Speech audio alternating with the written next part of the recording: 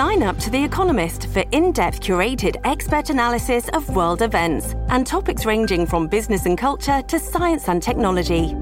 You'll get the weekly digital edition, online-only articles, curated newsletters on politics, the markets, science, culture and China, and full access to The Economist Podcast Plus. The Economist is independent journalism for independent thinking. Go to economist.com and get your first month free. This episode is brought to you by Shopify. Do you have a point of sale system you can trust, or is it a real POS? You need Shopify for retail. From accepting payments to managing inventory, Shopify POS has everything you need to sell in person. Go to shopify.com/system, all lowercase, to take your retail business to the next level today. That's shopify.com/system.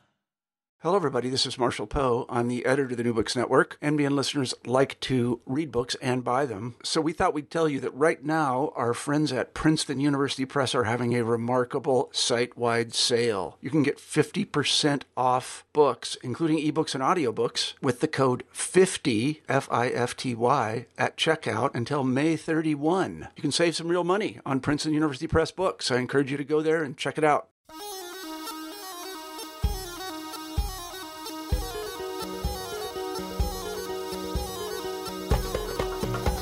New Books in Middle East Studies, a podcast on the New Books Network. I'm Asad, one of the co-hosts of the channel and your host for our conversation today. Our guest today is Afshin Mateen Asghari, and we'll be talking about his latest book, Both Eastern and Western, An Intellectual History of Iranian Modernity. Dr. Afshin Mateen Asghari holds the title of Outstanding Professor of Middle East History at California State University in Los Angeles. He was born in Iran and completed his PhD in Middle East History at the University of California in Los Angeles.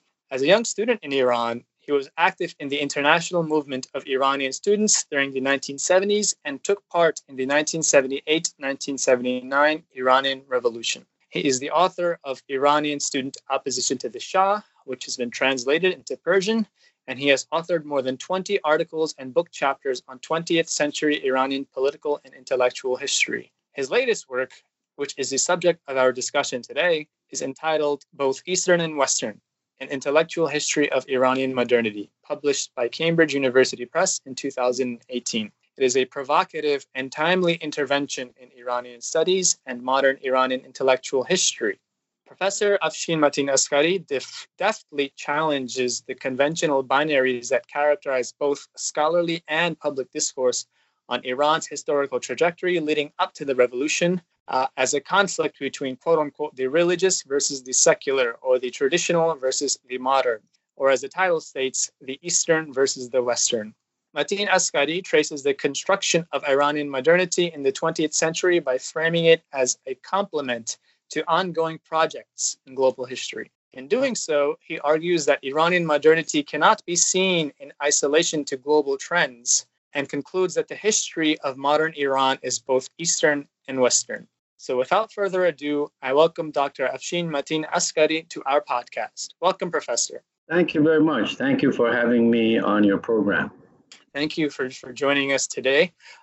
So, Professor, you've just published this phenomenal work in intellectual history with your endnotes alone spanning a staggering 85 pages covering the literature on the subject.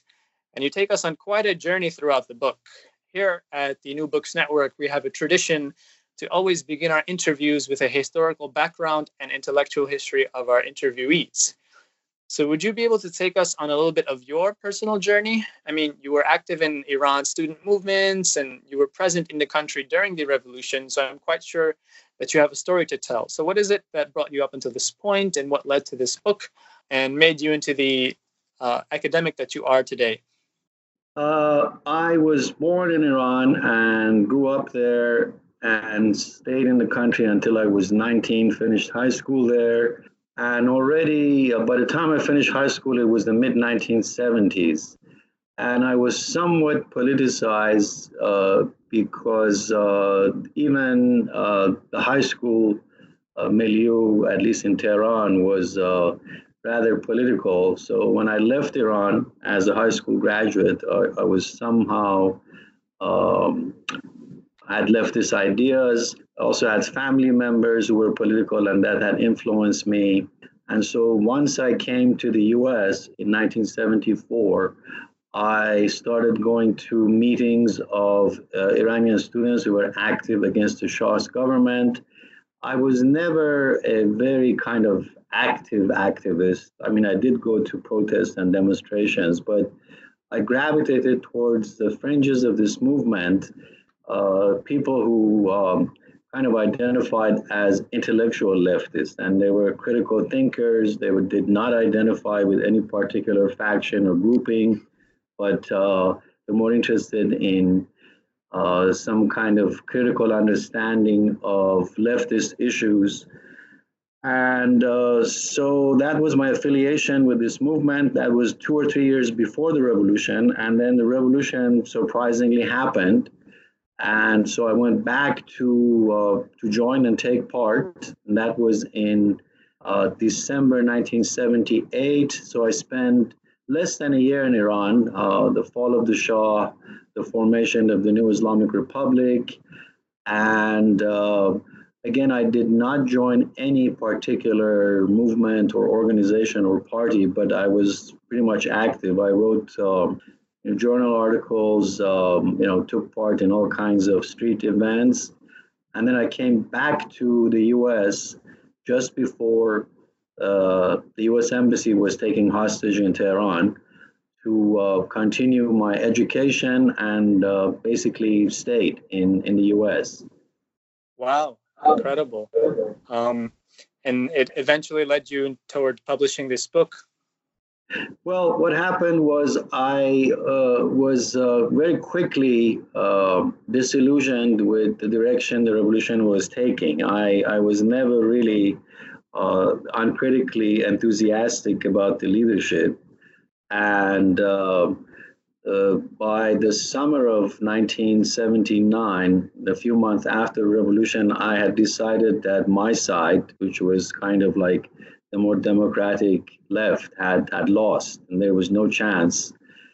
So when I came back to the US, it was a question of going back quickly to Iran to join a revolution that I knew was not going where I would have liked to see it go. And then there was the hostage crisis, there was the Iran-Iraq war, and I wasn't necessarily enthusiastic about, joining the war effort. So I ended up a political exile and decided to stay in the academe as sort of a refuge.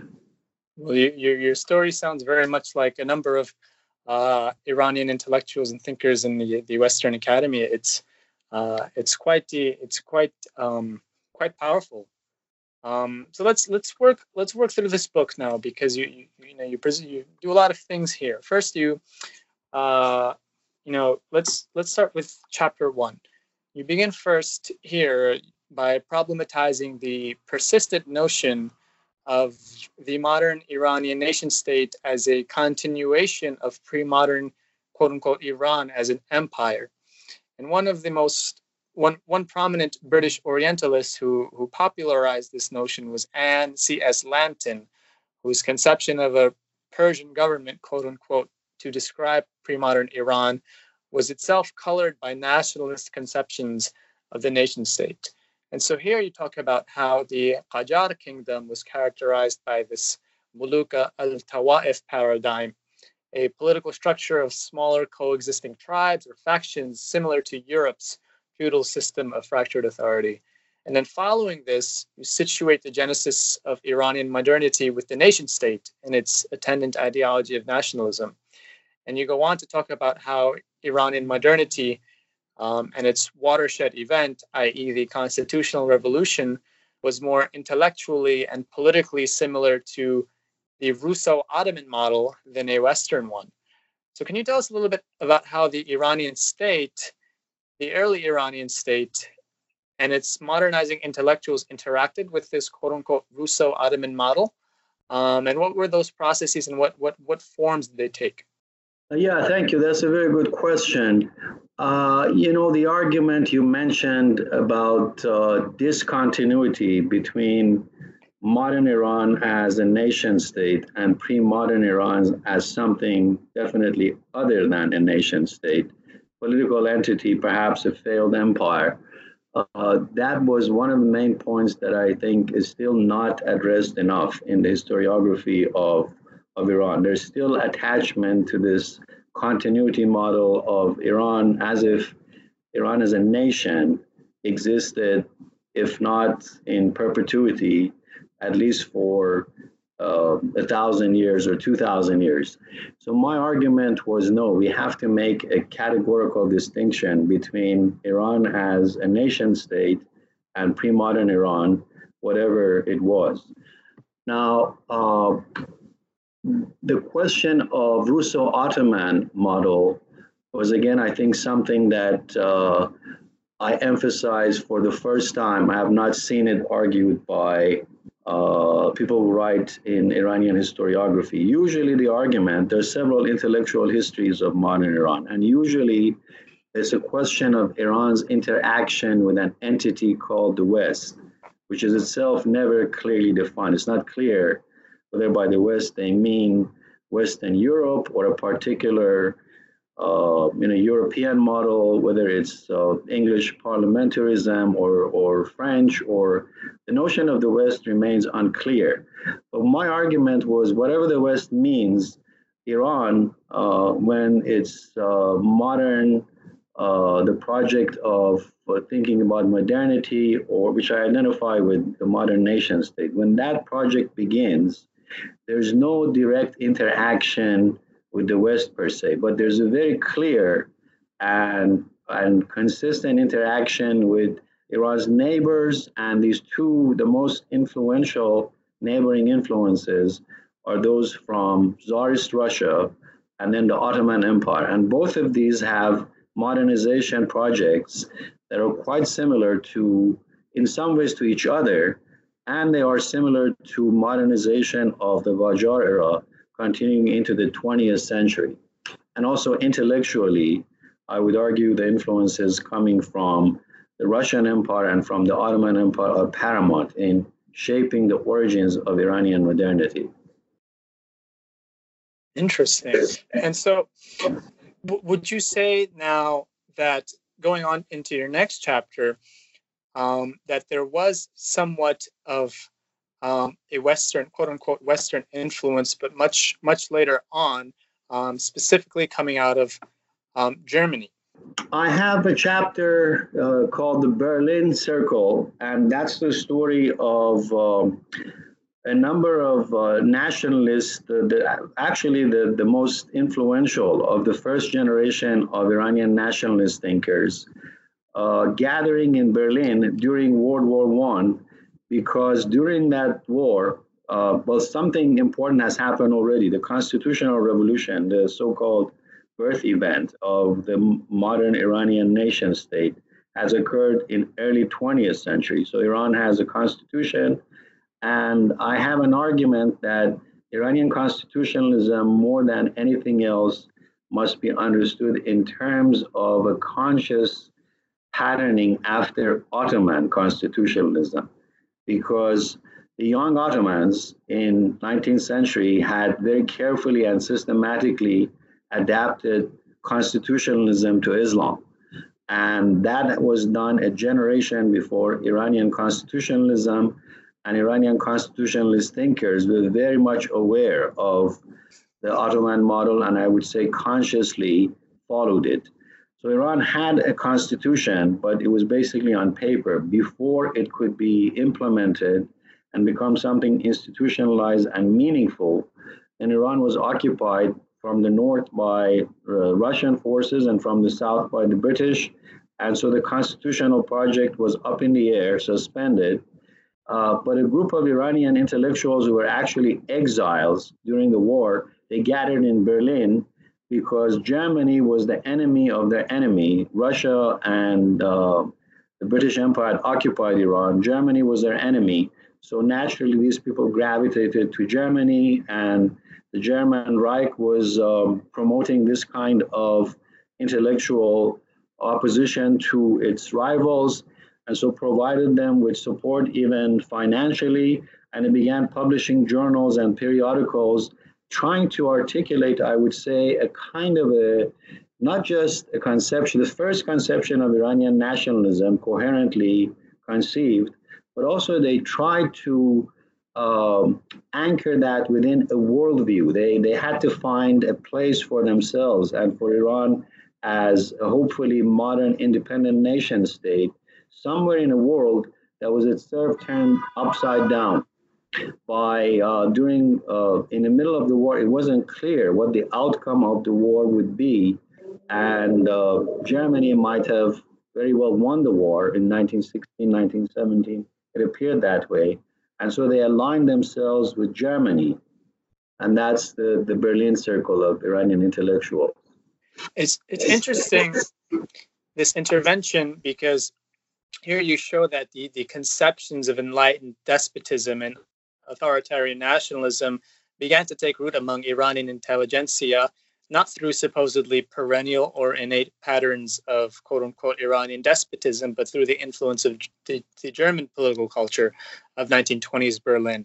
And as a corollary to this argument, you also demonstrate that there was nothing inevitable about the authoritarian nationalism which emerged in the 20s and 30s. And I think this is something key here, because oftentimes we hear in the historiography and even in public discourse that the authoritarian nationalism was something that, was an inevitable consequence of that time period. Yes, no, that's an important point.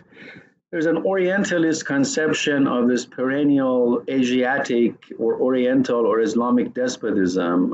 You mentioned Lambton is one of the very influential Orientalists who has argued this. And I'm not arguing that Iran was ripe for democracy or anything like that. But I'm saying, as you pointed out, that in the middle of World War I, you have a rather fluid situation where the articulation of Iranian nationalism can take different directions. And the outcome of this war and the events that happened during this war are very crucial in giving shape and direction to Iranian nationalist ideology and nation-building project. And the authoritarian nationalism that you see emerging under Reza Shah in the 1920s is the outcome of this process that is not predetermined. Perhaps more authoritarian tendencies had a kind of a stronger chance anyway, but there were other countervailing tendencies which were forcibly removed. The fact that they were forcibly removed means that there was no kind of inherent, inevitable outcome that had to be authoritarian. The authoritarianism won out. This episode is brought to you by Shopify. Do you have a point of sale system you can trust, or is it a real POS? You need Shopify for retail. From accepting payments to managing inventory, Shopify POS has everything you need to sell in person. Go to shopify.com/system, all lowercase, to take your retail business to the next level today. That's shopify.com/system. I'm jumping a little bit here, but this can perhaps also be said about the 1978 to 1979 revolution. That was it. Even then, we can say that it was not a necessary outcome that Khomeini and his camp would win over. It was what had happened due to the historical contingency. I would be curious to hear your thoughts on that. Yes, we can. My book doesn't really go into the period after the revolution, but I agree with you that, again, the outcome of the 1978-79 revolution was not given. And the reason that's obvious is there was a very intense power struggle after the revolution over its outcome. And events such as the hostage crisis that put the U.S. into an enemy camp of the Iranian Revolution, which was not where the U.S. was in the beginning. The U.S. early on was not opposed to the formation of the Islamic Republic, but it was the hostage crisis that turned everything around. And then the war with Iraq, they gave a context and a direction that made the outcome of the revolution very different. So now, going back now to the 40s and the 50s, In one of your chapters, you identify quite a few prominent figures. I'll just go down the list and name them and some of their contributions, and maybe we can sort of unpack them and the ideas that they promulgated during this time. One of the more prominent thinkers you identify is Ahmad Kasravi, who was critical of Europe and quote-unquote Europeanism, as well as clericalism, the latter for which he was eventually assassinated. There was also a young Khomeini who published his first polemical work, Kashf al-Asrar, in defense of Shi'i Islam against the criticism of secular intellectuals like Kasravi. You also name Fakhreddin Shadman, who wrote The Conquest of European Civilization, which in a way reduced Iran's dilemma to a cultural one and argued for the assimilation of modern European culture into Iran via a translation project of European cultural forms into Persian. And then the fourth intellectual you identify is Jalal al-Ahmad, who I'd like to speak about a little bit more, who wrote the infamous Garb Zadegi, or West Struckness, which critiqued Shadman, but also Iranian society as a whole, for too readily abandoning their quote-unquote cultural authenticity. So can you, for our listeners who may be not so familiar with the trends taking place in Iranian history and historiography, can you give us a picture of what the intellectual debates looked like between these figures and their interlocutors in the 40s and the 50s? Sure. I tried to make this fairly intelligible in a few sentences. The generation you mentioned, the generation of 1940s and 1950s, I refer to as the missing link in the intellectual genesis of this quote-unquote anti-Western or authenticity discourse that is articulated very strongly in the 1960s and 1970s and is obviously some kind of an intellectual background to the revolution.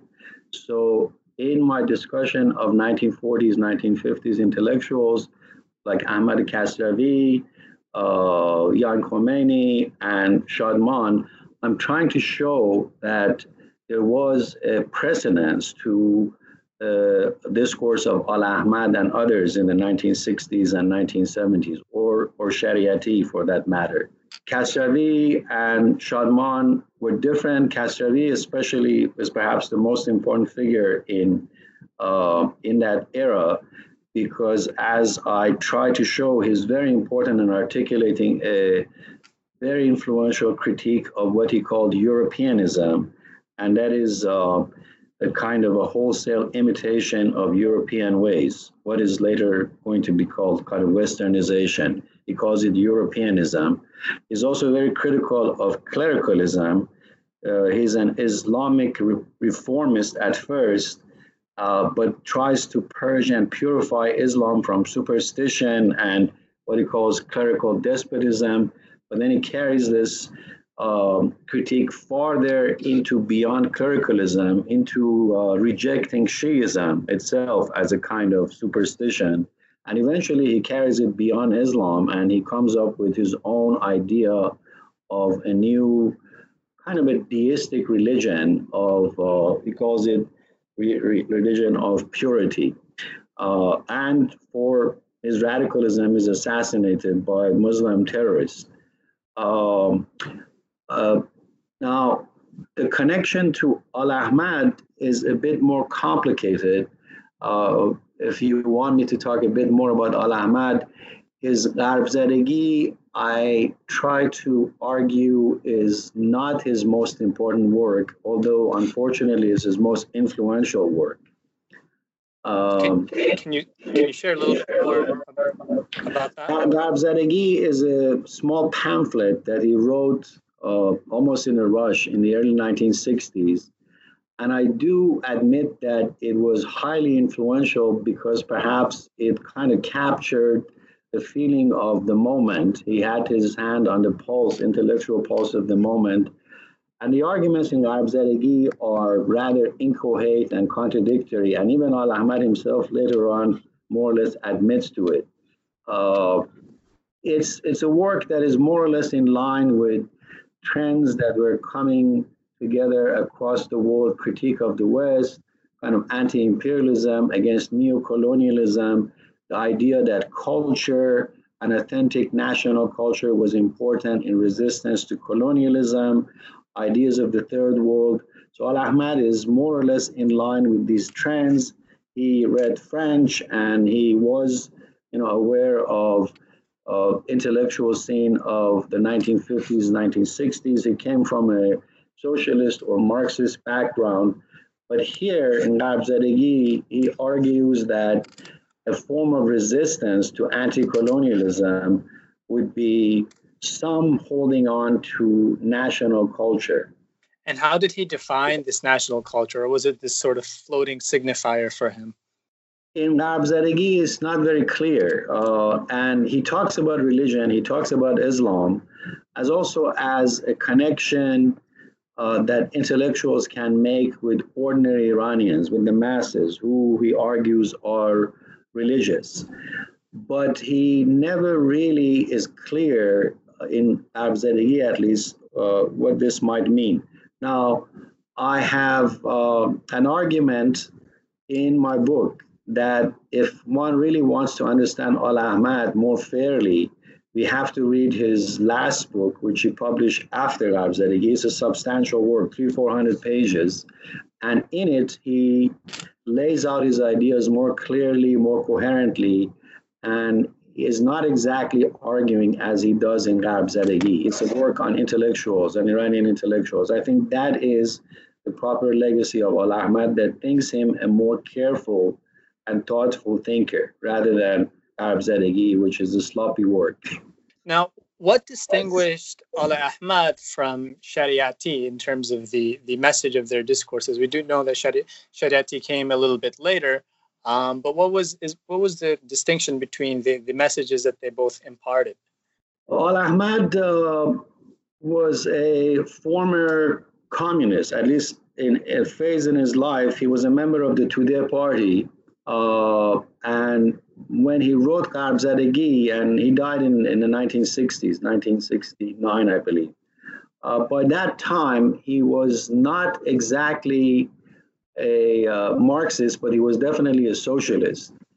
And he was also interested in this cultural resistance to anti-colonialism and imperialism, which were the projects of Gharb-Zadegi and his last work.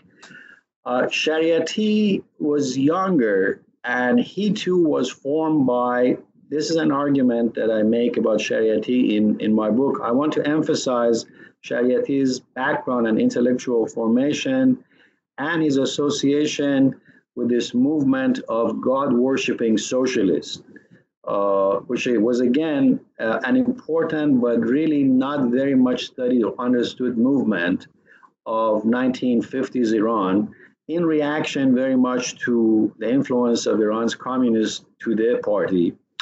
And God-worshipping socialists, as the title of their organization suggested, were a socialist organization. They just argued that they also believed in God. Although, as you see in the name of their organization, they called themselves God-worshipping socialists, not Muslim socialists. So the idea of religion was something more nebulous. It was some kind of a deist concept of they believed in God and they were not materialists, and yet they were socialists. And Shariati was a young Shariati and his father. They were both members of this organization. And my argument is, to understand Shariati, we have to go back and look at the ideas of God-worshipping socialists. Shariati then expanded these ideas, but his first major work is called Abu Zar, the God-worshipping socialist. And I think in many ways, Shariati remained within the paradigm established by God-worshipping socialists, although I understand that his period of studying in France exposed him to new ideas. I would say he clarified and expanded those ideas, but in essence, I would say his ideas were formed even before he left Iran in the 1960s. This is a great transition into my next question. I'd like to talk a little bit about what you call, quote, the mid-century moment of socialist hegemony, end quote. You write that among the least studied ideological trends in pre-revolutionary Iran is Islamic socialism, which was another reaction to the Tudeh party's far-reaching influence. Now, the Tudeh party, as we know, was easily one of the largest, if not the largest, leftist parties in the Middle East at the time. And I think the point you make about its prominence resulting in the emergence of competing movements that offered similar and overlapping programs is crucial, because we often see in the historiography a framework that quote Muslims and Marxists were always these two separate, discrete and distinct camps. And if I'm not mistaken, you argue that the picture is a little bit more complex. So I was wondering if you could share with us a little bit about the obscure genealogy of Islamic socialism in the historiography, and what case you make for the Islamic socialists. Exactly. Precisely as you said, I emphasize that mid-century moment of socialist hegemony, and in that, Iran is not alone. That is the moment of the birth of the third world. And you look at every single one of these third world countries, especially the leaders. Egypt under Nasser has some kind of Egyptian socialism. Sukarno, Indonesia, somewhat leaning towards an idea of at least mixing socialism with Indonesian nationalism. Same thing in India. So Iran was no exception. And Iran had a very strong communist party because, as I argue in that chapter, it's not so much that the communists were super kind of powerful intellectually. It was that you had an empty scene. There was no one else to compete with them. So they completely and totally occupied the political and intellectual scene. So therefore, all other influential movements inevitably had to either define themselves in reaction to socialism and Marxism, or somehow overlap and interact with it. And from the other side, even the Tudeh party at first tried to blur the distinction between Marxism and religion, and even claimed that the religion of the Tudeh party was Islam. That was kind of a deliberate lie. It was a tactical move, but there was an attempt from the other side to blur distinctions. And therefore, you have something like the God-worshipping socialist, which is, you read their literature, it's a typical third worldist socialist movement. At the same time, it argues, and I think sincerely, that they have some kind of metaphysical belief in God. They don't believe the clerical kind of idea of Iranian Shiism. They don't deny or reject it, but they basically ignore it. And I think this God-worshipping socialist is one of those, ignored missing links. Shariati, arguably the most influential Muslim intellectual of pre-revolutionary Iran, comes from that background and is not alone. I mean, at that time, you see that thinkers like Ayatollah Talabani writes a very influential tafsir, interpretation, commentary on the Quran with socialist leanings. And you can see also in the discourse of Khomeini himself in the 1970s especially, traces of socialist influences. It begins to talk about the downtrodden and the mustazafin and capitalist exploitation and imperialist, things that were totally and completely absent from his discourse in the 1940s when he wrote Kashf al-Asrar. It seems that the influence of socialism and the Tudeh party was so strong that it even compelled the Shah to implement reforms along socialist lines with his White Revolution. Could you talk a little bit about that as well? Exactly, precisely. That's a very important issue. And the Shah at times even claimed to be some kind of socialist. But the most important project of his entire period of rule was the first. It was called the White Revolution. Then the name was changed to the Shah People Revolution. The very fact that it was called a revolution shows the influence of revolutionary leftist ideas. And the major points of the White Revolution, which was a social reform project, incomplete, conservative, nevertheless real. The most important point was land reform, which no other political party except Iranian leftists, going back to the time of the Constitutional Revolution, it was the project or the proposal of social democrats. And then in mid-century, the party that consistently advocated land reform was the Tudeh Communist Party. And another point was women's rights, giving women the right to vote. That was, again, the party that advocated that very persistently was the Tudeh Party. Nationalization of natural resources was also a leftist agenda, and the Shah very consciously took that up and made it his own, and sort of made it an ongoing revolution, like Trotsky's permanent revolution, a revolution that would never end.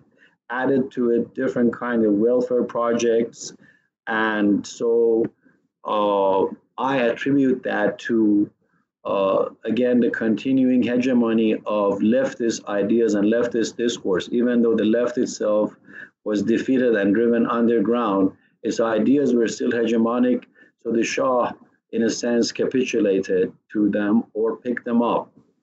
It seems like both the Shah and the Islamists reappropriated and repackaged these leftist discourses, and it appears to be especially prominent in the 60s and the 70s. So let's move on to that period. Here, you identify three major discursive formations, and you say that the first two were counter-modernist and politically right-wing, categorically rejecting Western modernity along with democracy, liberalism, and Marxism. But the third, which I think follows from the points you made earlier, was a leftist or Marxist-inflected reading of Shi'ism, which had a crucial role in the ideological preparation for the 1978-1979 revolution. Could you talk a little bit about these three discursive formations and the contestation between them with regards to Iranian modernity leading up to the revolution?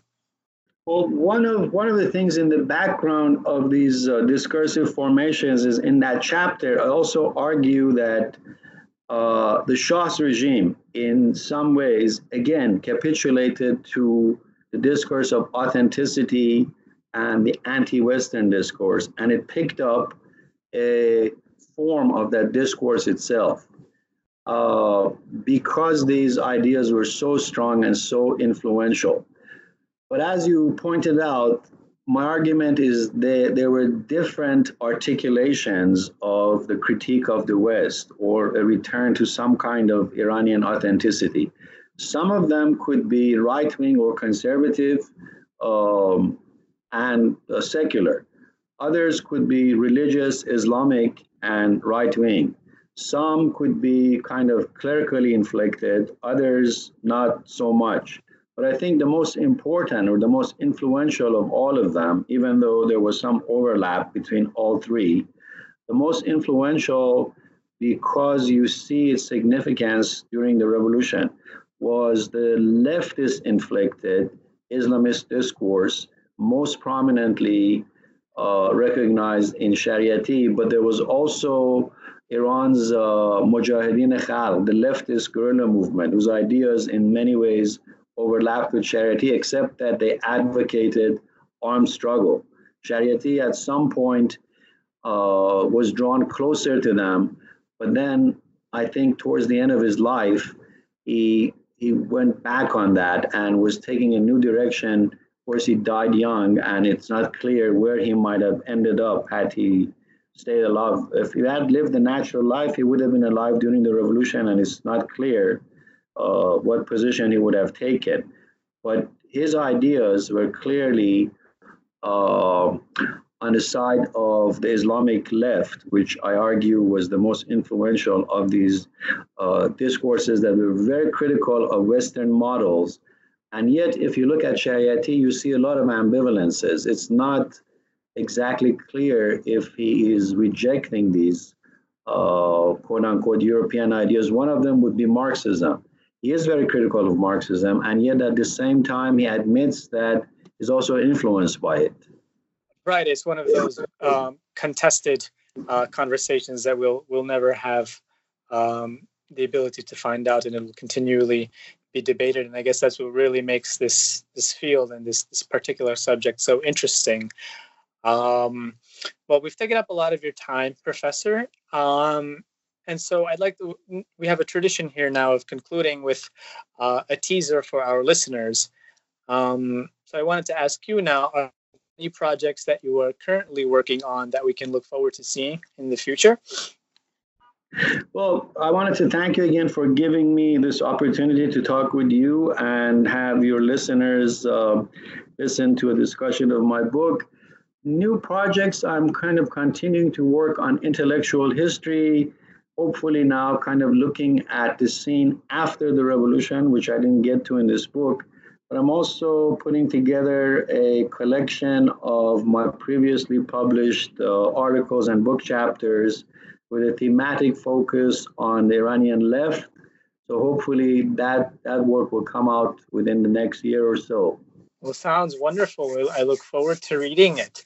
There you have it, listeners. It is, again, both Eastern and Western, an intellectual history of Iranian modernity by Professor Afshin Mateen Askari.